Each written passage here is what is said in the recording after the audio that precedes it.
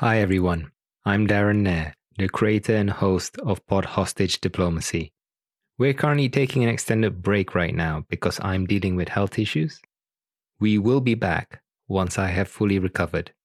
Thank you so much for listening to Pod Hostage Diplomacy, and take care.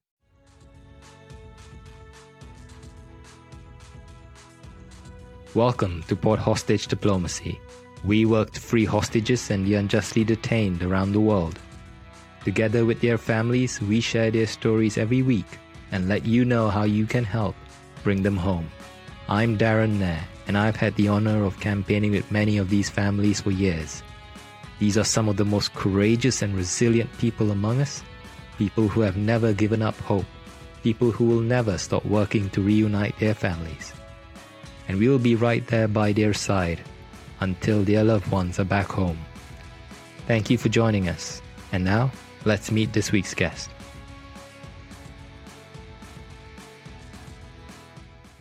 Welcome to Pod Hostage Diplomacy. 1 week ago, on Wednesday, 27th April, Trevor Reed, an innocent American citizen and former U.S. Marine who had been wrongfully imprisoned in Russia for 985 days, was finally freed. Trevor was released in a prisoner swap deal between the United States and Russia. For those of you who haven't watched the video of the prisoner swap itself, the swap took place in an airfield in Turkey. The American plane carrying the Russian prisoner and the Russian plane carrying Trevor landed around the same time, and the prisoner swap took place on the tarmac. Trevor is now back home in the United States getting the medical attention he needs and surrounded by his loving family, his father Joey, his mother Paula, and his sister Taylor. We've interviewed Trevor's parents, Joey and Paula Reed, twice on this podcast. In fact, the Reeds were the first American family we interviewed on Pod Hostage Diplomacy. I have been campaigning to free hostages and the wrongfully imprisoned around the world for 6 years, and I am very, very happy for the Reed family. Joey Reed is a former U.S. Marine himself and a former firefighter. Joey, Paula, and Taylor's campaigning to reunite their family was simply phenomenal. But no American family should have to go to those lengths to bring their loved one wrongfully imprisoned overseas back home. Trevor was held by the Russians because he was an American and because he was a former U.S. Marine. He was used as a bargaining chip by the Russian government to extract a concession from the United States government, which in this case was the prisoner swap.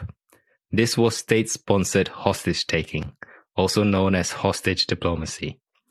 Just to be very clear here, we are truly grateful for the efforts of President Biden, the U.S. State Department, the U.S. Special Presidential Envoy for Hostage Affairs, Roger Carstens and his team, the Richardson Center, as well as everyone else involved in securing Trevor's release. We are also aware that in hostage diplomacy cases like this, there are rarely, if any, ideal solutions to this growing problem, to this growing crisis. We also have the humility to acknowledge that we were not in the room where the decisions were made. We don't know what other negotiations were going on, and it's always easier to point out areas for improvement from the sidelines. But with all that being said, the US government should have done better. The American military has a very well-known saying that goes, "Leave no man behind." Unfortunately, that saying didn't seem to apply to the US government on this occasion. Why? Well, the US government left another American citizen and former US Marine by the name of Paul Whelan behind. Paul has also been wrongfully imprisoned in Russia. In fact, Paul was detained almost 8 months before Trevor. Now, we don't know what was being done to bring Paul home. There may have been ongoing negotiations to free Paul as well that fell through at the last moment. We don't know. As the Whelan family have said publicly, that's part of the problem. Better communication is needed. Better expectation management is needed from the US government. Just like the Reed family, I've interviewed the Whelan family twice on this podcast. If you haven't already, please do check out these episodes on our website, podhostagediplomacy.com, or look up Pod Hostage Diplomacy on your podcast app.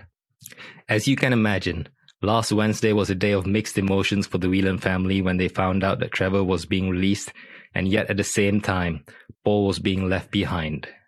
Today we are joined once again by Paul Whelan's sister, Elizabeth Whelan. Elizabeth, we said this on our 2 previous episodes and we meant it. We'll be campaigning right by your side until Paul comes home, no matter how long it takes. Thank you for joining us today. Thank you so much, Darren. It's really wonderful to be able to be here speaking with you again. And thank you for all that you do with Pod Hostage Diplomacy.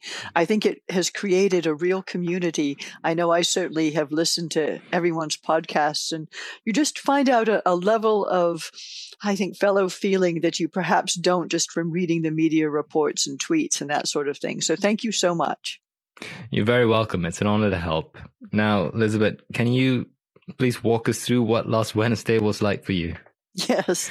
And first, let me start off by saying the thing I would have wanted to say on Wednesday instead of what I did, which was, welcome home, Trevor Reed. I mean, just amazing that, you know, with Russia doing what they're doing, that this diplomacy effort was able to come through to complete successfully. That was wonderful. But what wasn't wonderful was what went on at our end. And so there I am, you know, getting ready to make a cup of tea, 7:10 in the morning. I get a phone call from a State Department official, you know, basically saying, you know, before you see it on the news, we want to let you know that Trevor Reed's on a plane home, but Paul isn't. And I lost it. I mean, I was rude, very, very rude in response, and basically said, I'll talk to you guys later. I've got to, you know, hop off the phone and, tell my parents. And, you know, and I was trying to process this information. You know, I'm barely awake. I have not had my tea yet. So that wasn't good. And I've got to call and make sure my parents are awake and tell them to be ready, because there's going to be not only probably media, but also questions from friends and relatives and all of that sort of thing. I had to wake up my brother David out in California at 4 a.m. and say, you need to get up and write a statement, because, you know, you're the family spokesperson and I'm sure you're going to be asked questions. And by 8 o'clock, we were already seeing, it was on the news, on CNN. We were getting pinged on our phones by, you know, reporters who wanted to talk to us. And we barely knew what to think. And all we could think was, why didn't someone tell us this earlier? It was such a shock. Again, I'm so sorry. Now, your parents spoke to Paul on Wednesday, right? What was that conversation like? What was Paul's response? Well, it seemed as if that day lasted a week. And so, you know, I told my parents, I said, if you see it on the news, you can tell Paul about it. If you can't, that buys us, if you don't see it, it buys us a little time when we can figure out what to say. But of course, it was all over the news. So by the time they spoke to him, which was about midday, right now he's able to have pretty regular 15-minute phone calls almost every day with them, which is, you know, quite something. Hasn't always happened. So they sort of were steeling themselves for that. By this time, David had already done massive handload of interviews. You know, we were all trying to figure out, you know, what to say, what to even think. We were trying to think of how we should be reacting and what we should be saying at the same time. It was just very difficult. So when our parents got on that call, they were expecting to have to give him the bad news, but it was even worse because he had already found out. He had seen it on the Russian television. He didn't understand it. The inmates there in the prison, at the prison camp, had to translate and tell him that Trevor Reed had been released. And, you know, obviously Paul hadn't. And his first words were, you know, why was I left behind? He was just, I mean, you probably could have hit him with a sandbag. I mean, it was that sort of, you know, forceful feeling, you know, why, you know, I can't even imagine what he was going through. So my parents, they said it just broke their hearts. You know, I mean, Paul is 52. He's not a kid, but my mother said that it doesn't matter how old you are. When you hear that kind of pain in your child's voice, it's just so very difficult to take. So his first reaction was just this overwhelming sadness. And we asked him, could you please, you know, just give us a quick statement that we can share.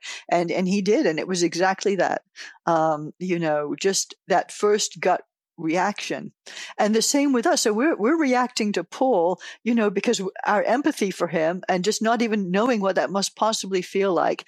trying to speak about it on national television and to various different reporters, I think that, even then we were starting to try to sort out, what are our feelings here? And our feelings were very much that we were blindsided by something that we actually knew could happen.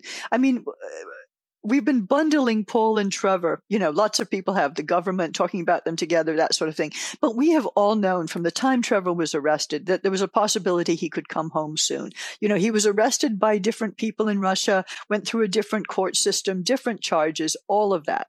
So it's not as if we thought that, first in, first out. But,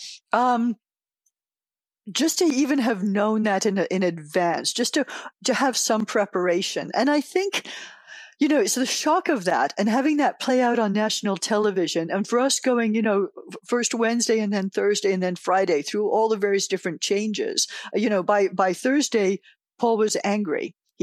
And we were all angry. And then by Friday, he'd calm down. We'd all, we were sort of all going through this process. It's sort of like, the 5 stages of grief that they talk about with death. I mean, it's the same sort of thing. But I kept thinking the whole time, this is so unnecessary, so painful, so disruptive, to all of us, having to stop work, stop what we're doing, process this emotion, my elderly parents having to go through all this, Paul having to go through this. There has got to be a better way to do this. Absolutely. But I mean,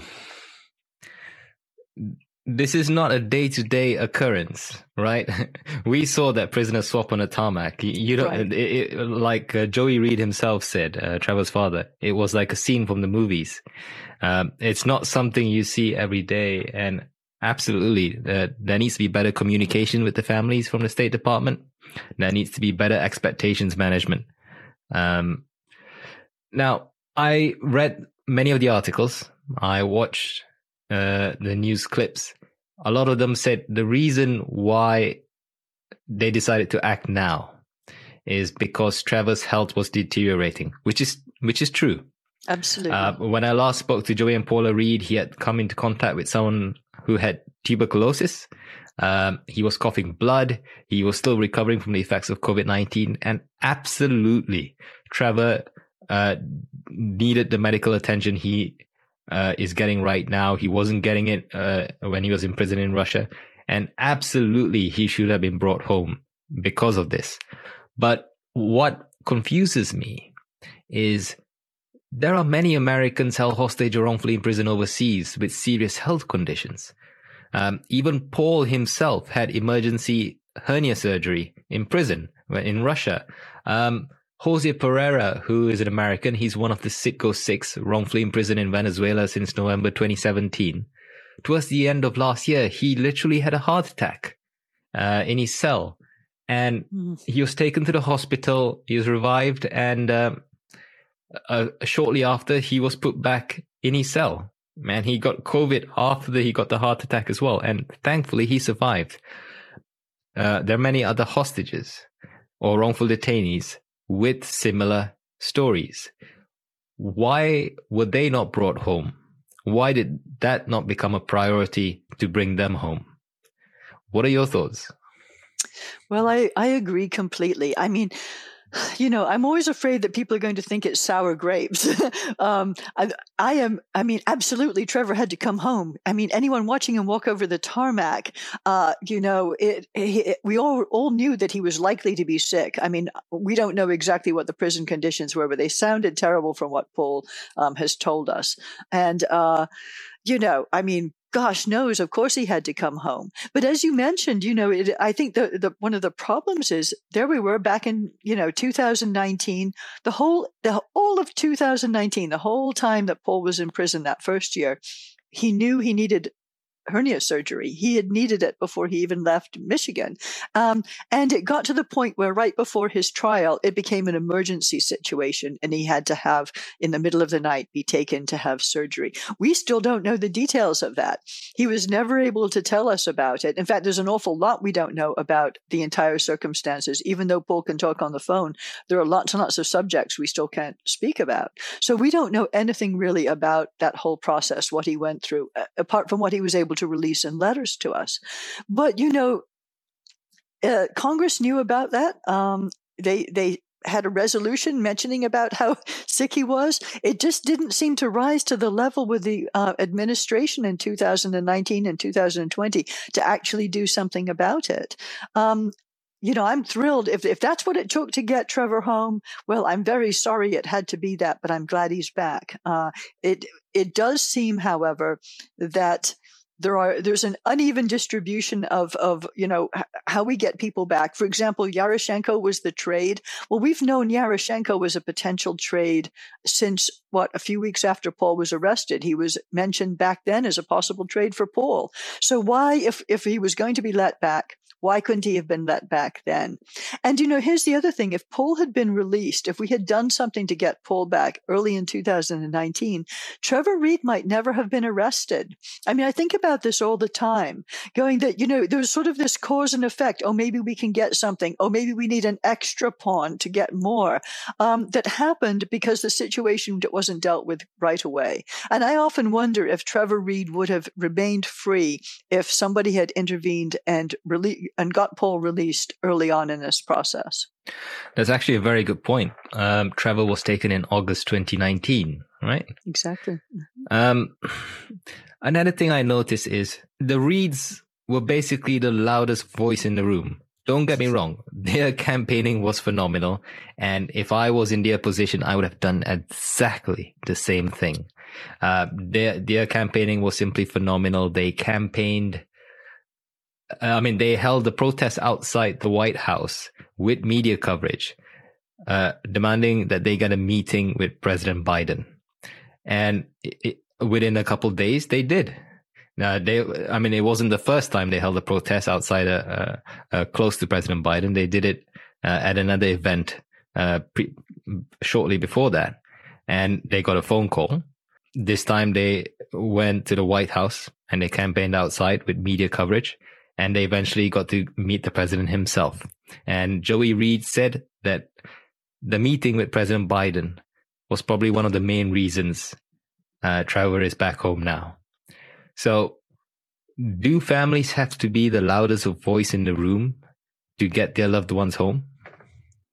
Well, I think that's exactly the question that every single family is asking now. I mean, each one of us, depending on our resources and time availability and perhaps personality, choose different ways to go about advocating for our loved one. So, of course, all of us try to get to see the president. I've written, 4 letters now? I've made 4 requests. I've sent a personal email to Ron Klain, his chief of staff, have not heard back. I will be sending in on Monday yet another request to see the president. And one wonders, not to be facetious, but do I have to set myself on fire in front of the White House to get someone to pay some attention? Because what I've done instead is put, apart from writing those letters, is likewise put time into, trying to speak with Secretary Blinken, which I have, speak with National Security Advisor Jake Sullivan, which I have. As of last Wednesday, 3 resolutions on Paul's behalf have gone through Congress, thanks to Representative Stevens, and also just sort of, getting that groundswell of going from door to door through Congress and getting their support.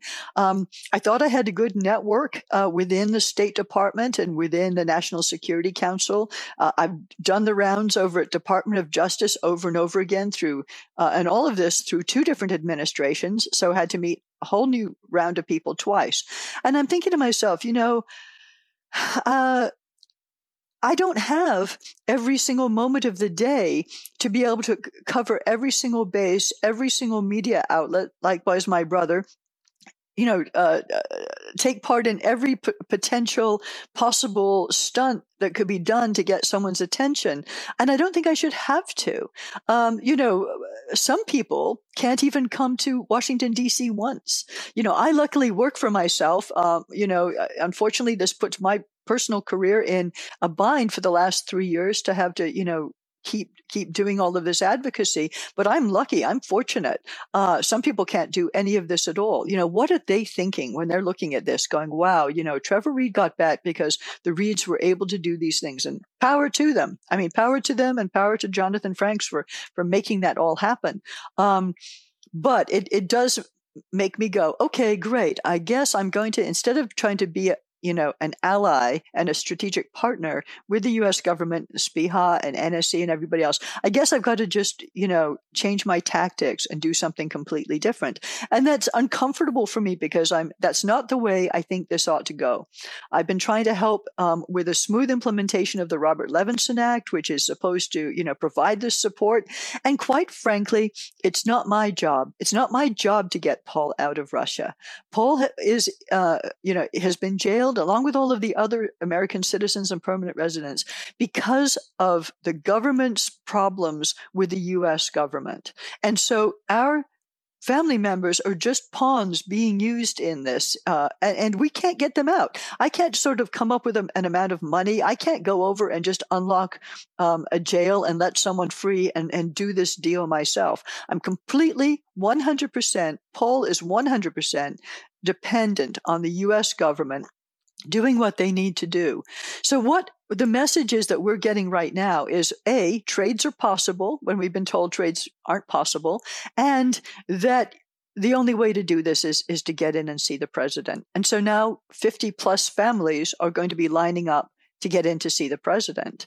And I'm sitting here going, like you said, we've got people who are sick, who've had illness in jail. We've got, Paul's being held by Russia. We see what Russia's like, at what point do all of these people, we've got people held in China, people held in Iran who've been there for years and years. At what point do we start to see some parity where these hostage and detainee cases are treated as importantly as each other? And if it's going to take presidential decisions, that those decisions are made and not put off. I get the feeling, and I've said this before, that it's almost as if people in the U.S. government deal with these hostages and detainees as if they're just sort of waiting on a shelf to be taken down one at a time. But in the meantime, these people are sitting in prisons. They're hearing the news. They know what's going on. They're having communication back and forth. It's not as if they're not. And they're wondering, why am I not important enough? I'm an American citizen or a permanent resident or whatever happens to be. Why am I not important enough, particularly in those cases where we know what it is that the foreign government wants? Now, I don't know if this is true for Paul with Russia. I actually don't know exactly. I mean, we've heard various different names mentioned and, various different irritants that could possibly be used. One of the things the Whelan family hasn't done is insist that this or that particular option be taken because we're trying to leave the field open for Paul. But now Yaroshenko has gone home. And Yaroshenko, a convicted criminal in the U.S., has been traded for only one American citizen, an innocent American citizen. And I do question why it wasn't for two innocent American citizens. This is a question that the U.S. government can be expecting me to ask them.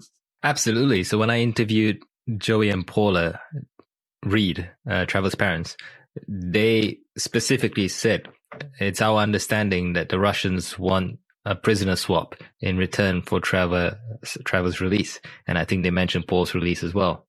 So I believe the other person was, I don't know his name. Yeah, it was the guy in the movie Lord of War. Played by Nicolas Cage. Yes. Right. I mean, probably would be an easier person to trade if Nicolas Cage had not done that movie. Because everybody knows who he is. Yeah, that's the other. And I don't necessarily even know that the Reeds and the Whelans have been told the same information about what's on the table and what isn't. I'm not sure that I've been told that specifically, that those are just the only two options. And so this is the sort of information that, now I've got to go, okay, I thought something was going on, and I thought it was going on for Paul and Trevor. And it's a huge surprise to know that it was not going on for both of them, or that only one of them was going to get released first. Now, I am certainly hoping that something has been going on behind the scenes for Paul. And you can bet that I am going to be talking to as many people as I possibly can and trying to find out what the heck is going on. Absolutely. If I was you, I'll be doing the exact same thing. Now, Paul is not the only American still held in Russia. WNBA player Brittany Griner is also being held in Russia. Can you talk to us a bit about her case? Yes, and unfortunately, of course, like everyone else, we don't know that much about her case. There's a huge possibility that she has been set up in some way or falsely accused. I'm not going to give the Russians the benefit of the doubt on that one, having seen what Paul and Trevor have gone through. The family and supporters are choosing to deal with the case differently because she is a celebrity, and I completely understand that. I just want to give a shout out, though, to her family, to her wife, and say, if you ever need someone to talk to about this whole process, the Whelan family is always here for you. And so is the larger community of hostages and detainees, because I remember those early weeks or days even when Paul was taken, where we kept figuring, okay, this is going to end soon. He's got a hearing coming up. Surely this whole thing is going to be discounted. Paul will be coming home. And it wasn't. Not only did the Russians keep putting the hearings off over and over and over again for 18 months, at that point we started to realize it was only going to be a sham trial. There was no way Paul wasn't getting convicted, et cetera, et cetera. And the process of going through all of that, if I can make anybody's journey any easier, I absolutely want to do so. I'm sure Britney's wife, Cheryl, would appreciate that. Now, on the same day Trevor Reed was being released, the U.S. House of Representatives passed a resolution calling for Paul's release. Can you just talk to us a bit about that? Yeah, that was part of this crazy day. So we just find out, right, that, Paul already knows about the exchange. We get his statement, we're putting that out. Everybody's going crazy. All of a sudden on C-SPAN, there is Representative Haley Stevens, who is Paul's representative, along with other members of Congress, including Tim Walberg, who is my parents' representative, and some other members of Congress standing up and speaking out for Paul and getting the resolution on his behalf passed. And so that was extraordinary, because that's something that's been, a year and a half in the making, what with one thing and another.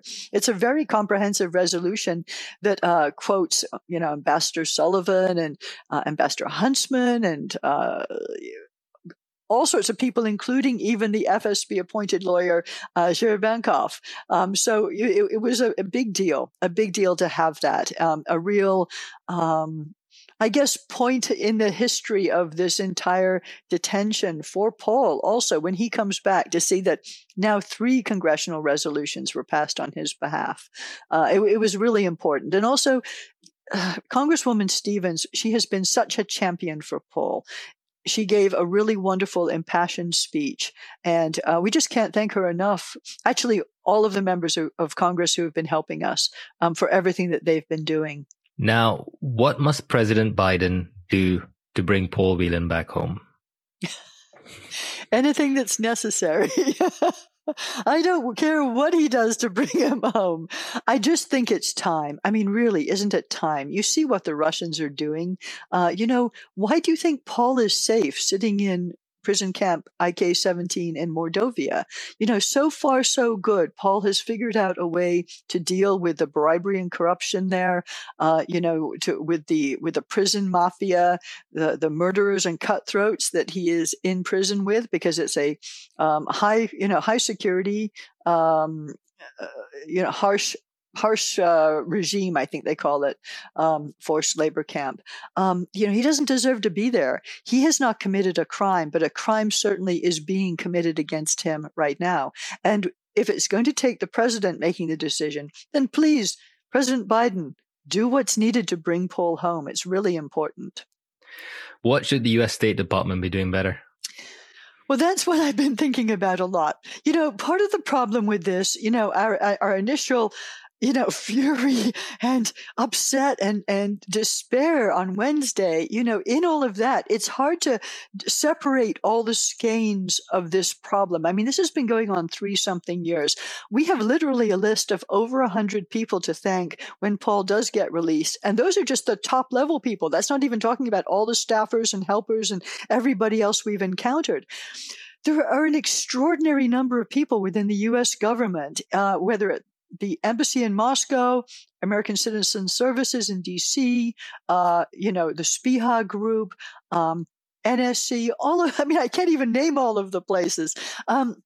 who are really good, committed people, really sharp people who have been working on this the entire time. Not all of them happy with what just happened on Wednesday either, I might add. And it does sound like sour grapes when we're like, why wasn't Pol Pot home? Da, da, da, da, da. But I think this is what I'm the kind of person who wants to present a solution as well as the problem. And I've been trying to think of what that solution is.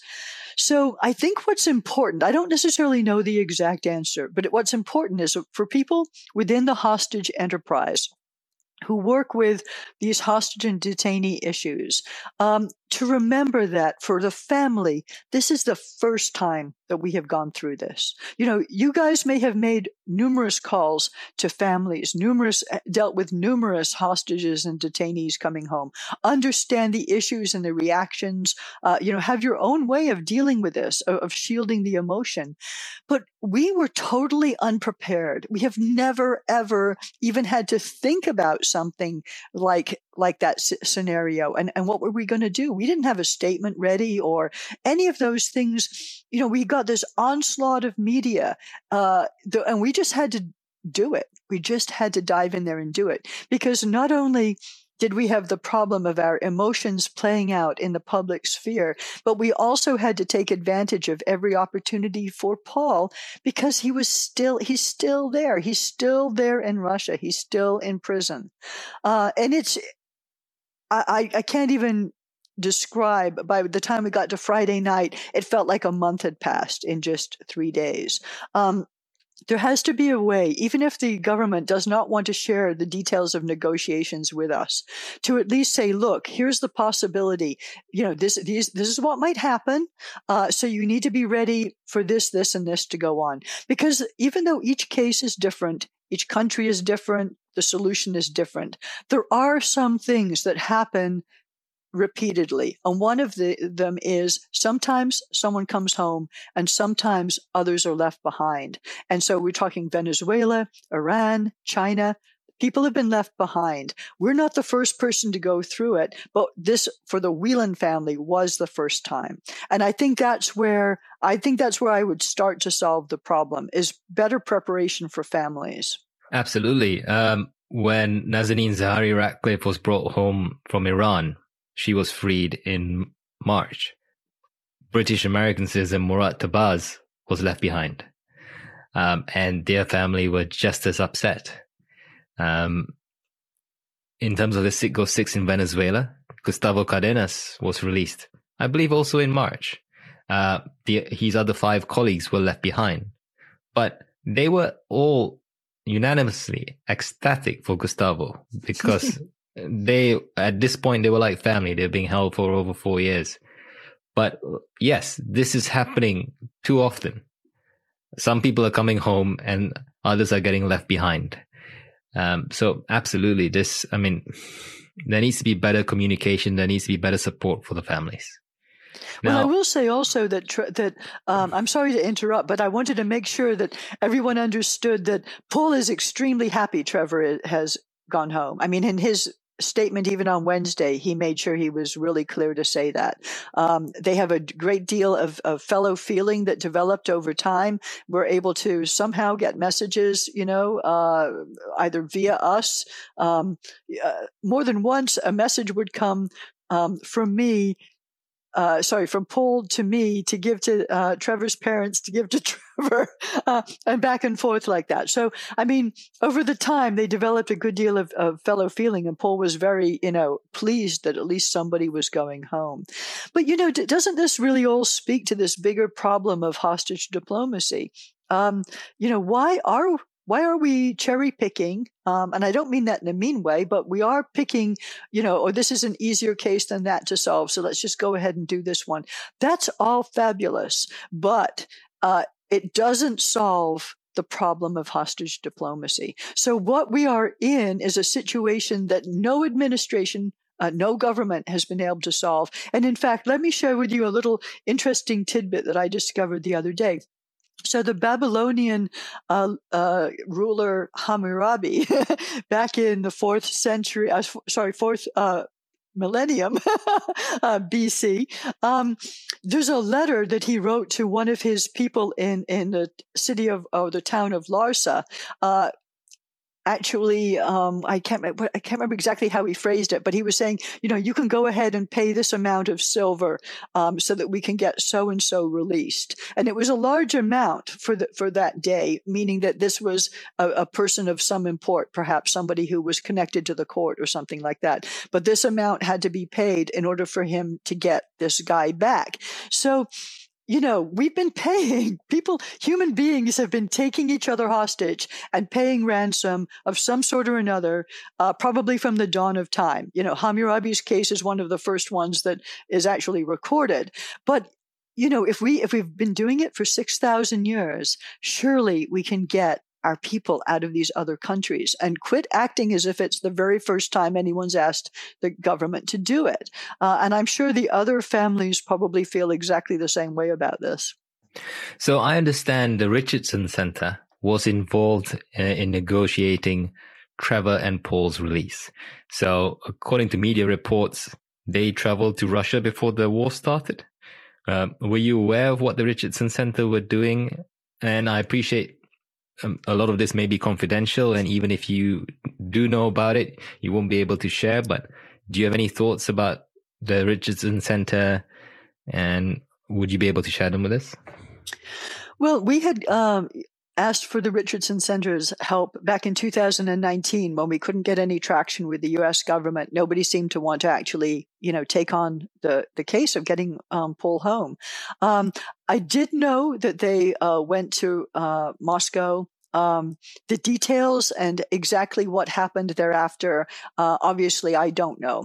There's quite a lot I don't know that's happened in the last 4 months. I thought I was being clued in, and I don't really feel now that I was being clued in, which leaves me with some very uncomfortable residual feelings, I hope, that can be repaired over the weeks and months ahead. But we're always thankful if it takes a third-party interlocutor to make something happen. That's great. What I am always afraid of is that the efforts of a third party might somehow, in the effort to bring one person home, actually damage the ability to get another person home. But at the same time, at the end of the day, if it's going to have to be the president that makes the call on how that trade works, there is then always that opportunity to enlarge a negotiation. But as I'm always told, the other side gets a say. So we don't know what Russia did and did not agree to. I don't know what Russia did and didn't agree to. I don't know anything at all about where we are in terms of Paul's release. All I can hope is that the fact that Trevor did come home will spur people on to get Paul out of there as quickly as possible, and also work out what to do about Brittany Griner. Because one thing that we all know, we've spoken about this before, the longer these scenarios go on, the harder it becomes to get Americans home. And so this sort of brings up that whole question of, do you make a fuss or do you not? And I can't answer that for any other family. We were thrust in the situation of being public from the start. We had really no choice but to do so. But what I am concerned about is that she ends up getting stuck there, gets put on that conveyor belt of quote unquote, the Russian justice, which it absolutely isn't, and that makes it more difficult for her to get out. So, and likewise, Paul, he's been there over, 3.25 years now. Is he expected? Does the U.S. government expect that he's going to have to serve out the sentence? Are we being shielded from a hard truth that they don't have the ability to get him out? We don't know the answers to that. And I'm hoping that we get told. I think so we've had this wonderful, I'm going off on a tangent here, but we've had this wonderful bit of legislation come along, the Robert Levinson Act, and I'm just such a fan of it. But I think, and it's created family engagement and the ability to have meetings and this, that, and the other. But what it doesn't do, it doesn't mandate the return of American citizens and permanent residents. It doesn't say, they must be brought home as soon as possible. What it does instead is it's created this structure by which support can happen and information can flow and this, that, and the other. But it doesn't really say, and do it soon, do it quickly, do it as quickly as you possibly can. And I think there is an expectation in families that it is going to be done as quickly as it possibly can. It's all very difficult, to unwind. I think, once you're in the middle of this process, trying to figure out whether you're getting information or not, how much of it is there? Are you just being patted on the head? Is somebody telling you that hard truth? It's difficult. I mean, if you take the Venn diagram of the U.S. government and the family, there's only the tiniest bit of overlap. It's really pretty small.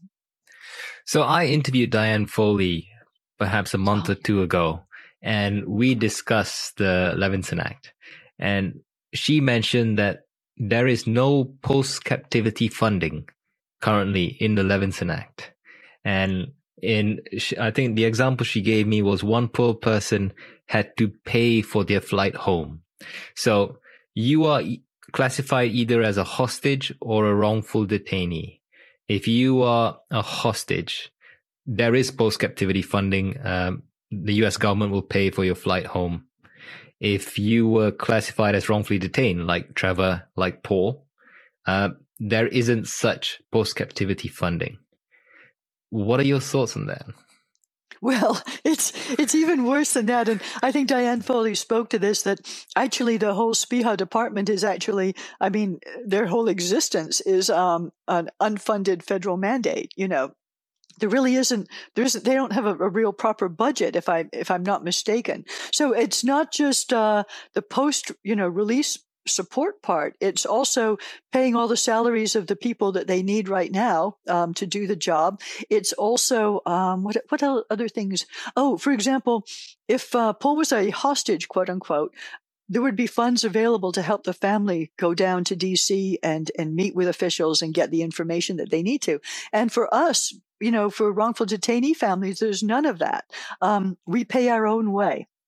Luckily, organizations like Hostage US and such are trying to help out. But, there are 50 plus families. That's a lot of money to be able to do that. I mean, my first year, advocating for Paul, I went down to DC 13 times. I'm about to go down again probably twice this month.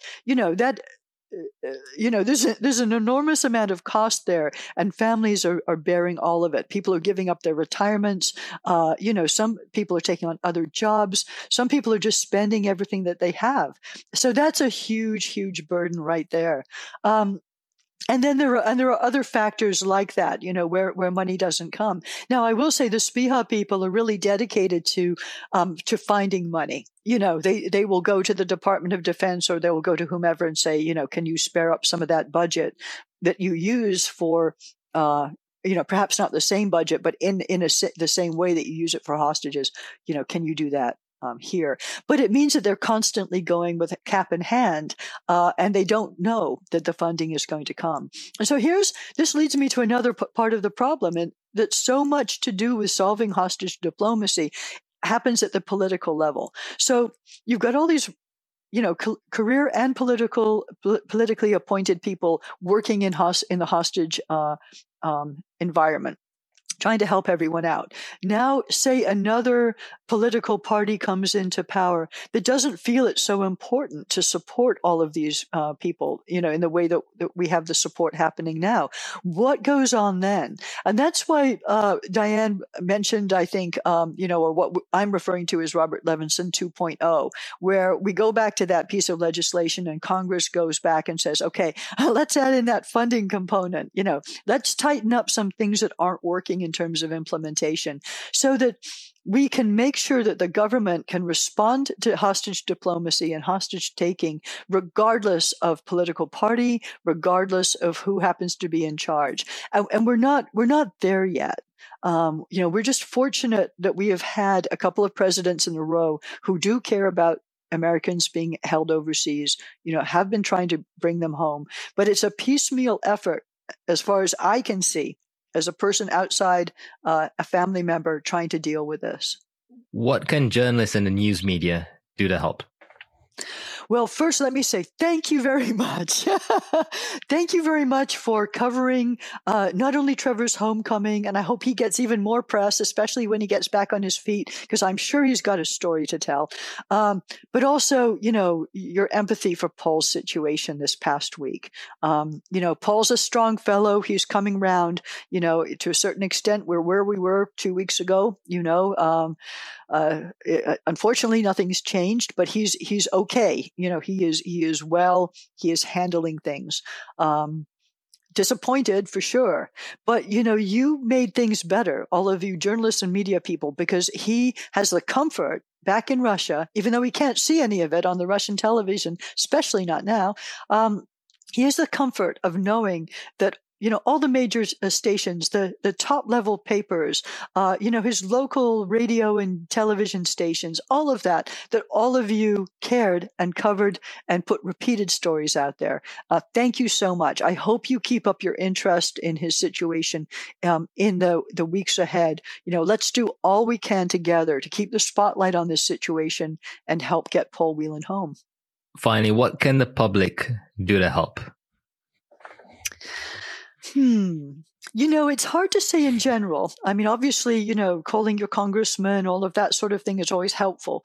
Anything you can do to amplify any of our messages and tweets on social media, or, anything the congressman says about Paul Whelan is always helpful. But I think it's most to have some understanding. This last week we had people commenting saying, "Oh, you're ungrateful. Did you want Trevor left behind because he was sick? You should come home last." That very unhelpful kind of trolling. And, some people just do it because they're nasty people. But some people do it because they really think that we have a lack of gratitude, which we don't. We don't have a lack of gratitude at all. We're people who never, ever wanted to be in the spotlight. Paul did not want to be arrested and held for 3+ years in a prison. We were just going about our lives. The Russians came in and screwed everything up. If you want to direct your ire at someone, direct it at Russia. Gosh knows they deserve it. And let your members of Congress know, your representatives and senators, that you do care about Paul Whelan and you want to see him come home. Because it'll take a group effort. It really will. And, the public, it's always wonderful to have your support. We all need it, not just for Paul Whelan and the Whelan family, but all of the people whose loved ones have been taken for no fault of their own through hostage diplomacy. Elizabeth, we're almost at the end of our interview. Is there anything else you'd like to mention? No, just, thank you, Darren. And thank you to all the other families of hostages and detainees who've reached out to me this past week. And actually through the course of this whole thing, our lives become woven together in an odd way. I remember the very first phone call I had with Veronica Vidal, 3 years ago. I was sitting in a parking lot, waiting to go and get some fast food or something. And we were having this conversation. It was my first real conversation with somebody who was in the situation that I was, as we spoke. I had talked already to a few people who had, their loved ones had already come home and they'd given me some input. But Veronica and I were both there in it together.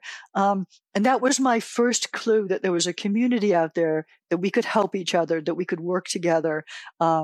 We are unfortunately also in competition with each other for the same resources.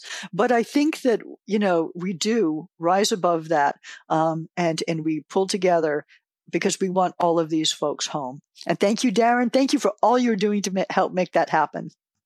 You're very welcome, Elizabeth. And like you said, there is a community of hostage and wrongful detainee families out there and people who work with them, like myself. You're not alone. We're always here to help.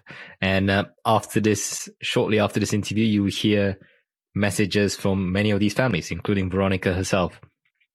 Elizabeth, as long as it takes, we'll be right here campaigning with you to bring Paul back home. Thank you for taking the time to speak to us. Thank you so much. #Free Paul Whelan. Thank you. This is the 35th episode of Pod Hostage Diplomacy. I've interviewed the families of multiple Americans held hostage or wrongfully imprisoned overseas. You can listen to all these episodes on podhostagediplomacy.com or wherever you get your podcasts. On the day of Trevor's release, I got in contact with these families and asked if they would share their thoughts on his release and what the US government needs to do to bring their loved ones home. Here are some of these messages. Marj Kamalmaz is an American psychotherapist and a humanitarian who has been held hostage in Syria since February 2017. He was apparently detained at a Syrian government checkpoint. More than 4 years later, Marj's family have not spoken to him, heard from him, or seen him since he was taken. This is his daughter, Mariam Kamalmaz. On behalf of the Kamalmaz family, I'd like to say congratulations to Trevor Reed and his family. Welcome home, Trevor Reed. We're super excited you're back home with your family, and we're praying for all those that were left behind. We pray that they'll make it back home safely to their families as soon as possible. It is, although disappointing, that President Biden did not take an interest in this case until things between Russia and Ukraine became extremely heated. And we don't know what it will take for President Biden to take interest in Syria's cases. My father is an unacknowledged detainee. We don't know anything about him, and it's been over 5 years now. And President Biden does not seem to show any interest in his case.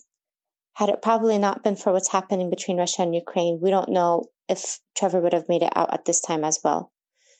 Luckily and very thankfully that he is back home with his family.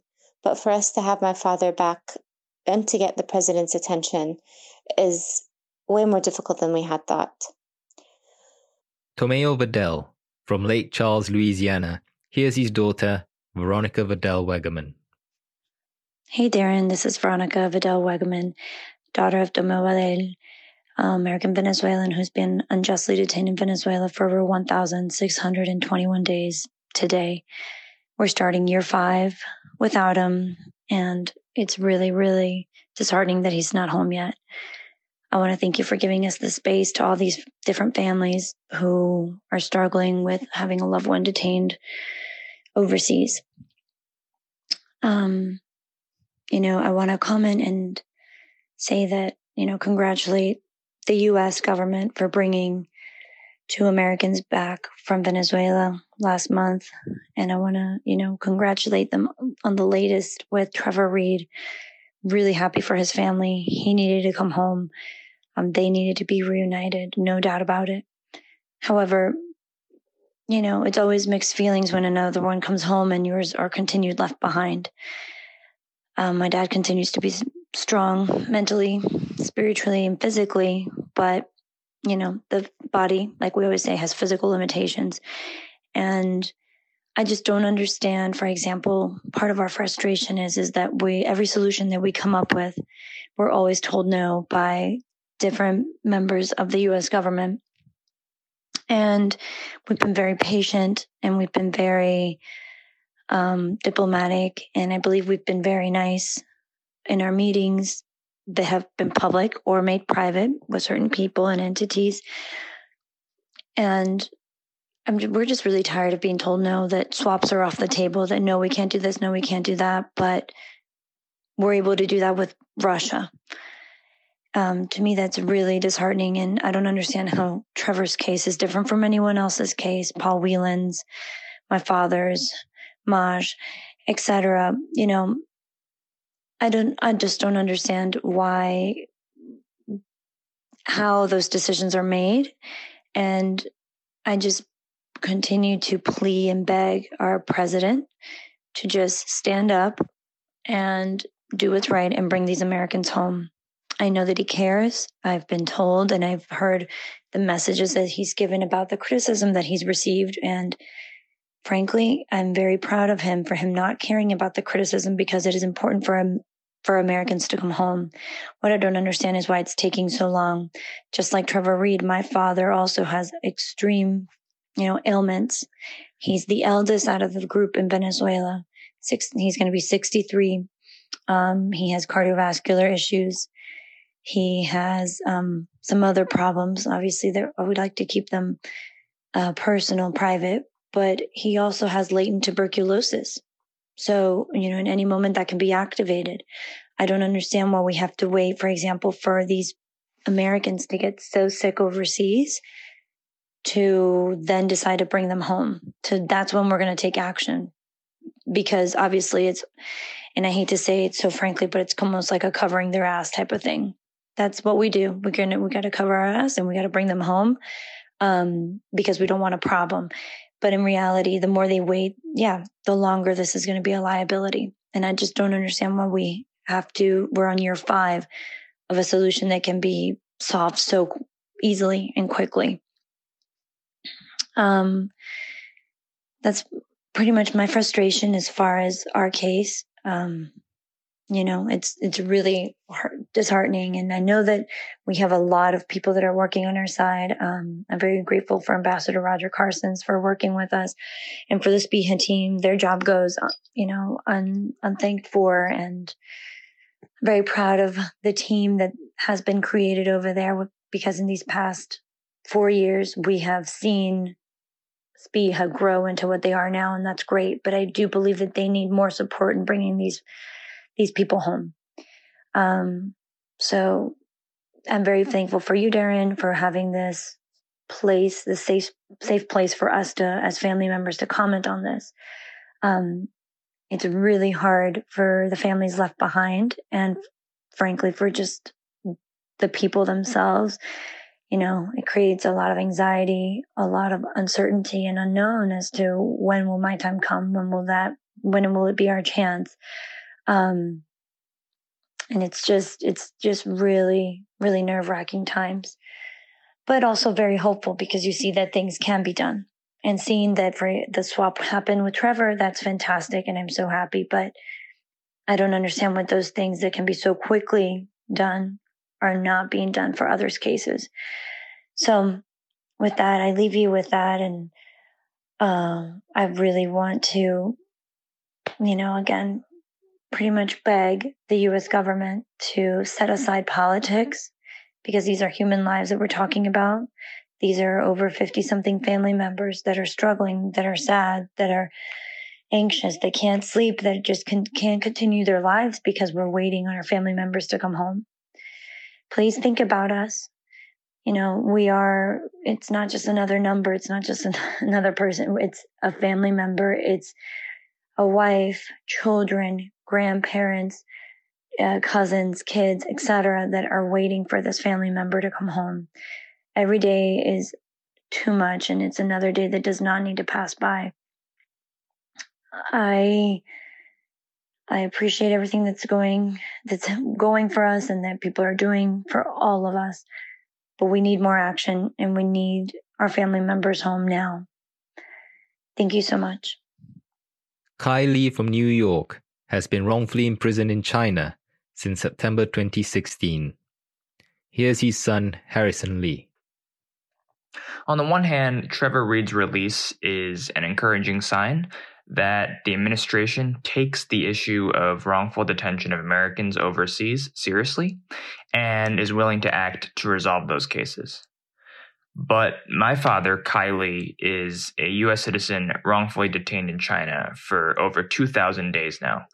And he's now being forced to spend 24 hours a day, 7 days a week in a tiny cell with 11 other prisoners, and has no ability to make any phone calls or receive any consular visits. Nobody has heard from him since March. We have no way of being assured of his health and well-being. And we urge President Biden not to forget about my father and to jumpstart the necessary coordinated interagency efforts to bring my father, along with all the Americans unjustly detained in China, back home to the U.S. as soon as possible. Paul Rusesabagina, a Belgian citizen and U.S. permanent resident, is a recipient of the U.S. Presidential Medal of Freedom.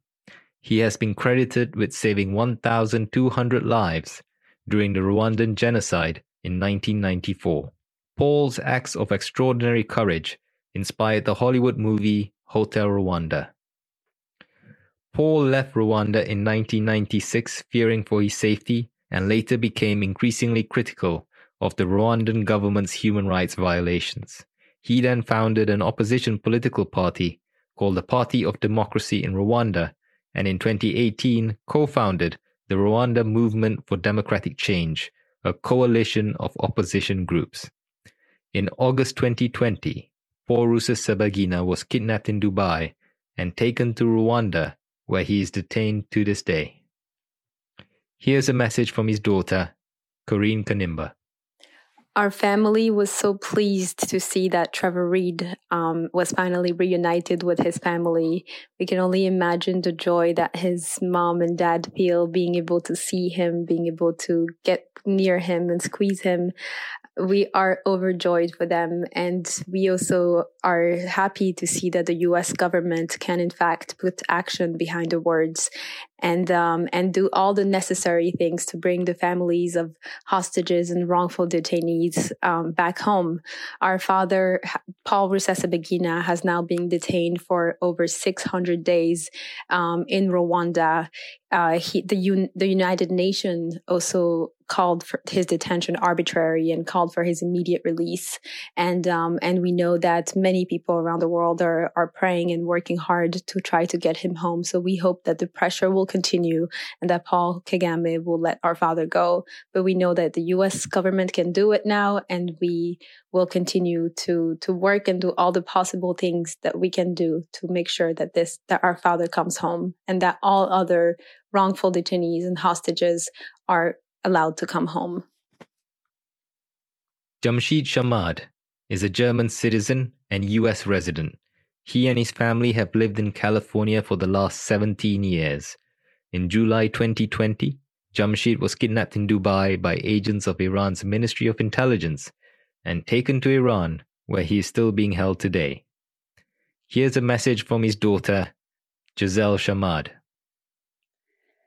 Anytime we hear about the release of a hostage back home, it's so exciting. I mean, just this week, we were talking to all the other hostage families. We have our little support system with mostly the European hostages. And it was all about Trevor Reed's this week that he's free, and seeing how he got released and the statements of his family. I mean, it's all so exciting for us. Because it feels like it's your family, even though you don't know these other hostages, you don't know them personally. You read about their stories, and some of them we talk to on a regular basis, but it feels the same because all of the stories are pretty much the same. Hostage diplomacy, it's always the same. Some totalitarian regime captures a foreign or dual national and starts spreading propaganda and makes up charges and places the hostages into an unbearable situation, be it through torture or isolation or solitary confinement, taking away their lawyers, taking away their phone calls and all of that stuff.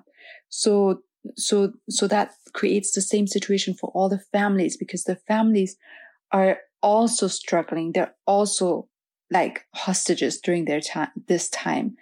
For years or months, we have to fight with the anxiety and the worry about our loved one. And we have to fight two governments, actually. Like, one is the government of the captors that are taking your loved one and breaking all the human rights, of course. And the other government is the one back home. In my dad's case, it's three governments. It's the Islamic regime, of course, of Iran that kidnapped my dad. Then it's the German government, because we're German citizens too. And then also the US government, where we've lived for decades now. And I'm a US citizen too. So you're left with fighting all of these governments on your own. And I mean, at least two of these governments we freely elected, and their job is to protect their citizens.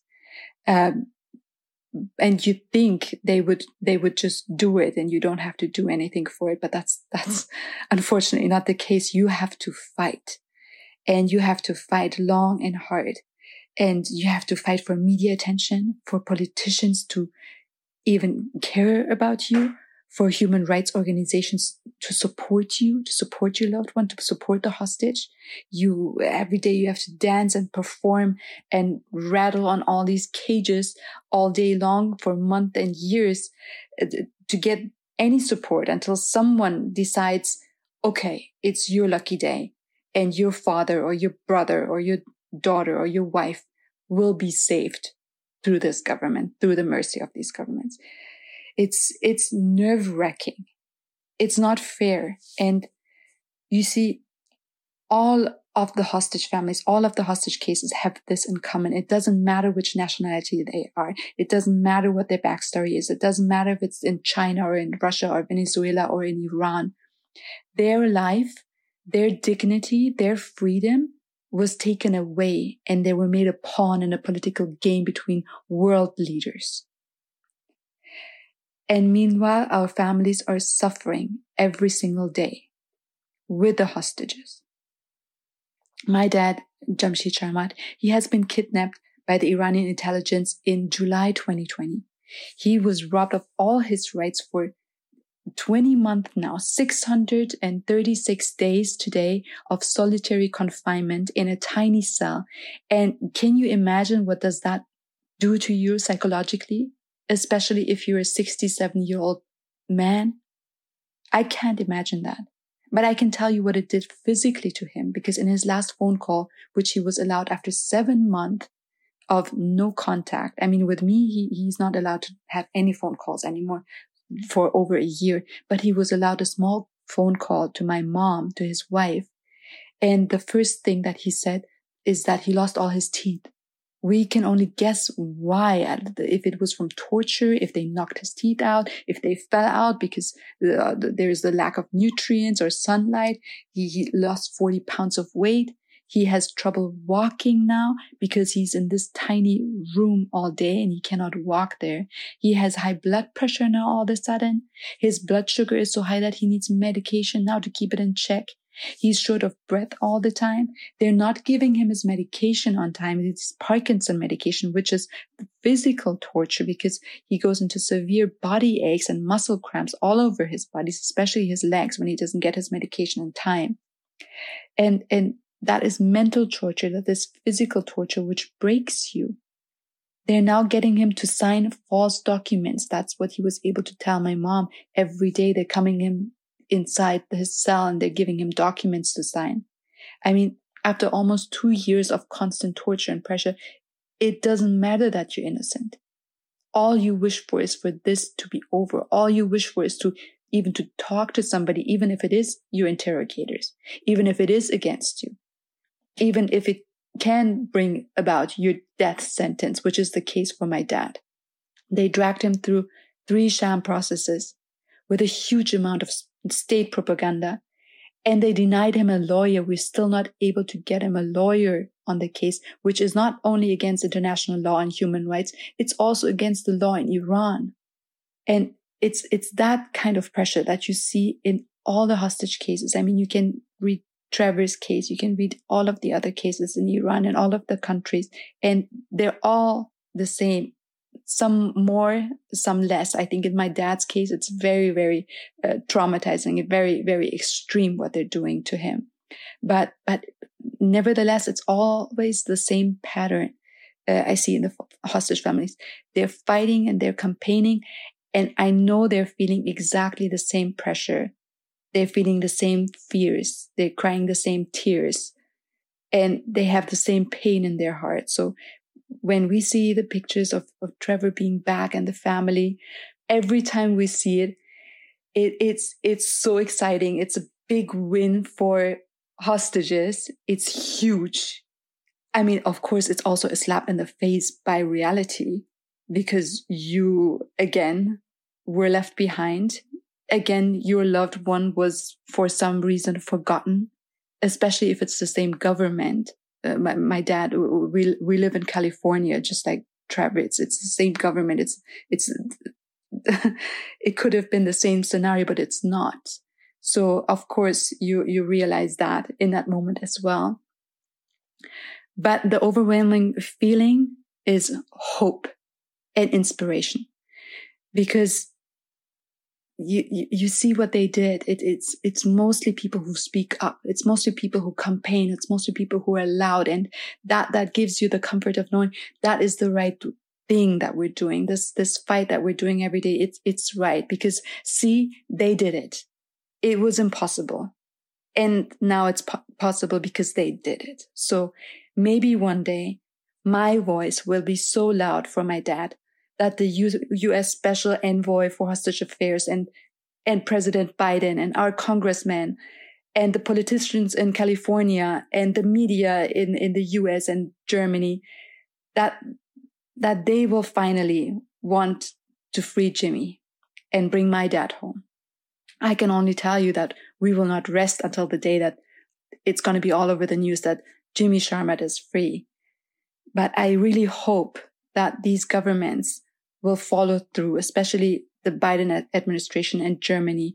We've seen it now in Britain. We've seen it in Australia. We've seen it now in the Biden administration. This is the right path. This is what we as citizens, we as hostage families need from you to protect our citizens, to bring them back home. And we will not stop until this happens for all of them. As I said at the beginning, we are truly grateful to the US government and everyone else involved for bringing Trevor Reed home. We will keep working with the families of American hostages and wrongful detainees to share their stories until they are all freed and come back home like Trevor. Until that day comes, our work continues. Thank you for listening to Pod Hostage Diplomacy.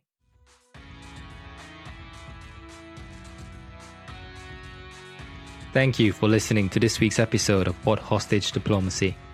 We're not just a podcast, we're a community. If you're on Twitter and would like to post a message of solidarity to the families or have any questions for us, please tweet it using the hashtag PodHostageDiplomacy and we'll get back to you. If you like what we're trying to do, please do consider supporting the show financially. You can do this using the Support the Show link in the description of this podcast episode. We're grateful for any contributions, no matter how small. Thanks again for listening, and we'll be back next week. Take care.